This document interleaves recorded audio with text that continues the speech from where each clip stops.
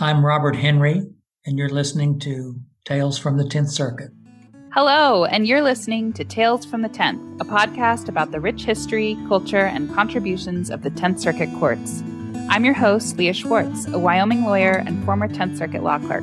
And I'm producer Tina Howell, the Emerging Technologies Librarian for the 10th Circuit. Today's two-part episode tells the story of how the 10th Circuit got Ruth Bader Ginsburg her good job.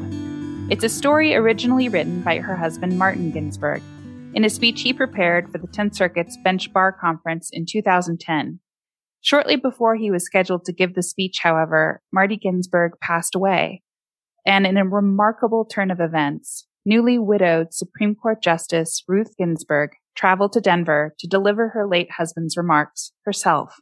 Not only will listeners be able to hear RBG's remarkable speech in part 2 of this episode, but they will also hear from retired 10th Circuit Judge Robert Henry, who was a personal friend of both the Ginsburgs. In this first part of our story, Judge Henry shares his thought about Ruth and Marty Ginsburg and their marriage and how the speech we'll soon hear came to be. He begins with his first meeting of the couple. I met Justice Ginsburg when she came to Denver to serve as our circuit justice. She had recently been appointed to the Supreme Court. Justice White had stepped down, and he was our circuit justice. He was from the 10th Circuit. The courts tend to let people from the circuits eventually be circuit justice if it works out.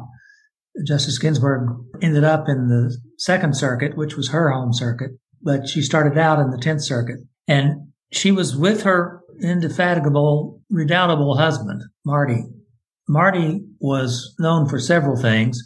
He was a noted tax lawyer and tax professor. He was also noted as a great cook. He was an accomplished French chef, cooking in the French school and other styles too, but he was particularly good at French cuisine. The Supreme Court actually published a cookbook of his that the spouses of the justices sponsored, because all of them had had the chance to sample Marty's bill of fare, and it was excellent. So Marty and Ruth, and she asked us to call her Ruth. We tend to call her Justice Ginsburg, but she asked the judges to call her Ruth. We had a meeting with her to talk about what we could ask her and some questions for her appearance before the circuit. And she was pretty cautious at that time because she'd just been through the confirmation process, and, all sorts of things happen in that process. As we were talking to her, she would always turn to Marty and say, well, can I answer that question? And Marty would say, well, sure you can. You answered that question before the Senate Judiciary Committee, so you can answer it here now. It was obvious that they had a real partnership, both a professional and personal partnership. They took such great care of each other. It was obvious that theirs was a special relationship, and you see that throughout their life, and they shared childcare together. When Justice Ginsburg received some calls when she was on the D.C. Circuit from some educators concerning her children, she said, well, you can call my husband too. He's an equal partner in this venture. She said, people at that time tended to not worry about interrupting women when they worked, but they were afraid of interrupting men when they worked. And there's so many things in just the relationship between the sexes, between men and women, that Justice Ginsburg changed in her career. She shattered the glass ceiling, really opened the door for women and men to achieve a more natural and logical and legal relationship. Not long after meeting the Ginsburgs, Judge Henry developed a close personal friendship with the couple, who shared his love of opera and the city of Santa Fe. Listen on for the continuing story, including how Judge Henry planned to host Marty Ginsburg as the featured speaker at the 10th Circuit's Bench Bar Conference before tragedy struck.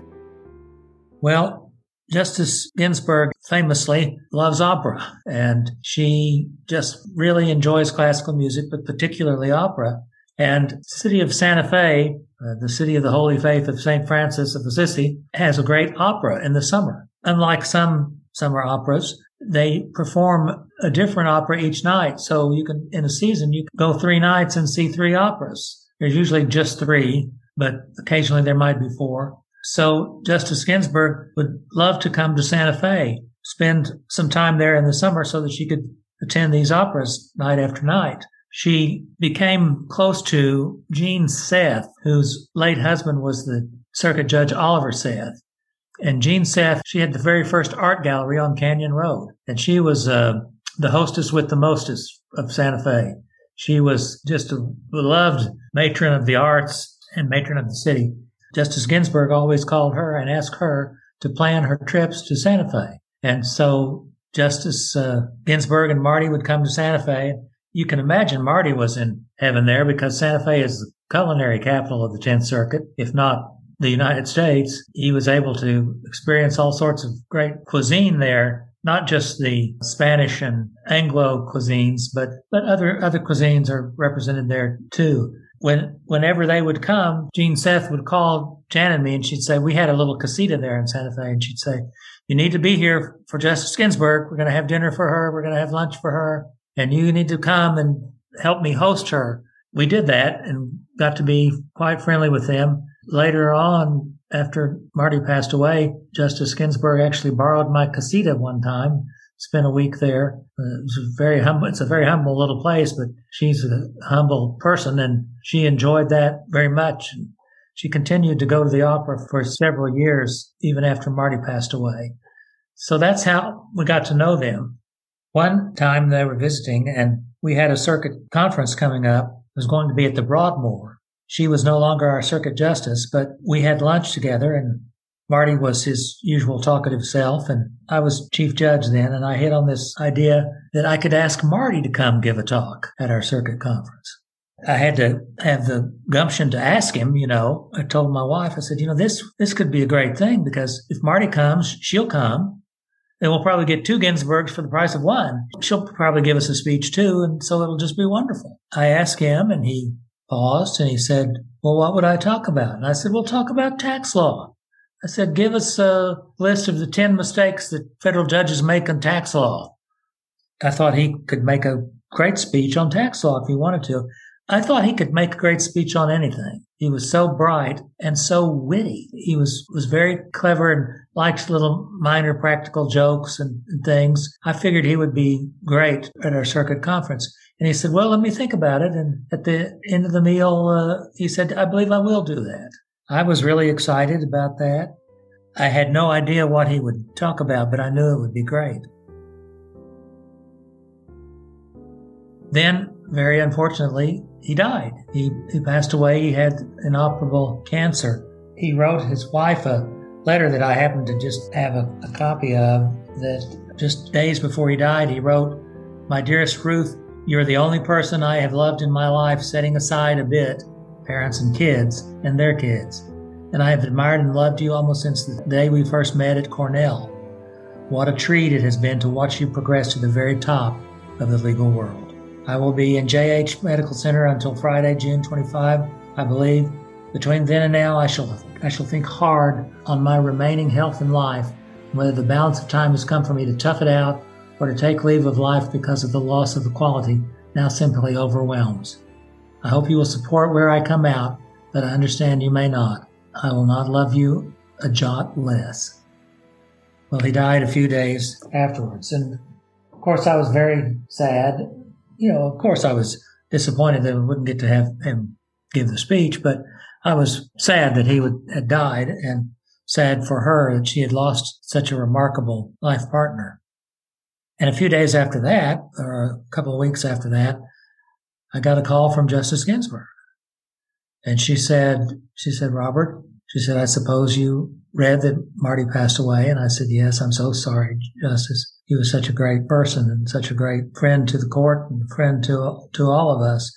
And she said, yes, and he has not finished our tax returns for this year, but he finished a draft of the speech that he was going to give to the 10th Circuit. It's all finished and typed and ready. And I wondered if it would be permissible if I came to the circuit conference and delivered that speech.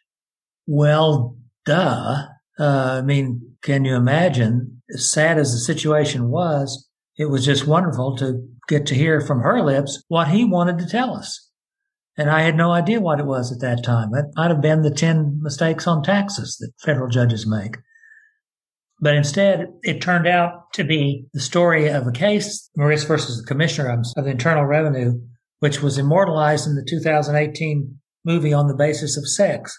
It's the story, and I think the idea came to tell that story in the movie from hearing Marty's speech, which, of course, CNN published, and it was widely distributed. In Moritz, Justice Ginsburg successfully persuaded the Federal Appellate Court for the 10th Appeals to extend a tax benefit. And this tax benefit had previously been available only to single women who cared for their dependent parents, and she made it extend to single men in the same situation. Classifications based on sex were not subject to intermediate scrutiny those days. That was another Ginsburg case, Craig versus Boren, that she wrote the brief for that accomplished that.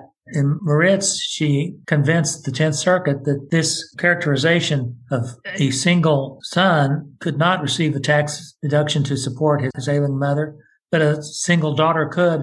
It made no sense under any kind of scrutiny. It was the beginning of her career in gender litigation, her first really gender equality case. And that was what Marty was going to talk about. Of course, I didn't know that at the time. I didn't know that until she began giving the speech. Afterwards, I had wondered how, so close to his death, how she could do that, and then how she could give that speech. And after I heard it, it was clear to me that she had to give it.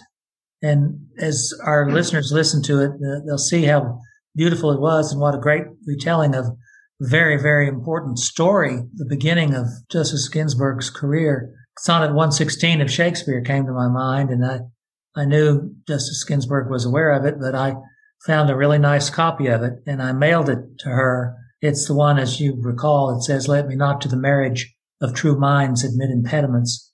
Love is not love, which alters when it alteration finds, or bends with the remover to remove. Oh no, it is an ever fixed mark." And their relationship is the one described by that sonnet, which I encourage people to read. It's sort of like the love chapter in the Greek Bible. It's almost a perfect poem, if there is such a thing.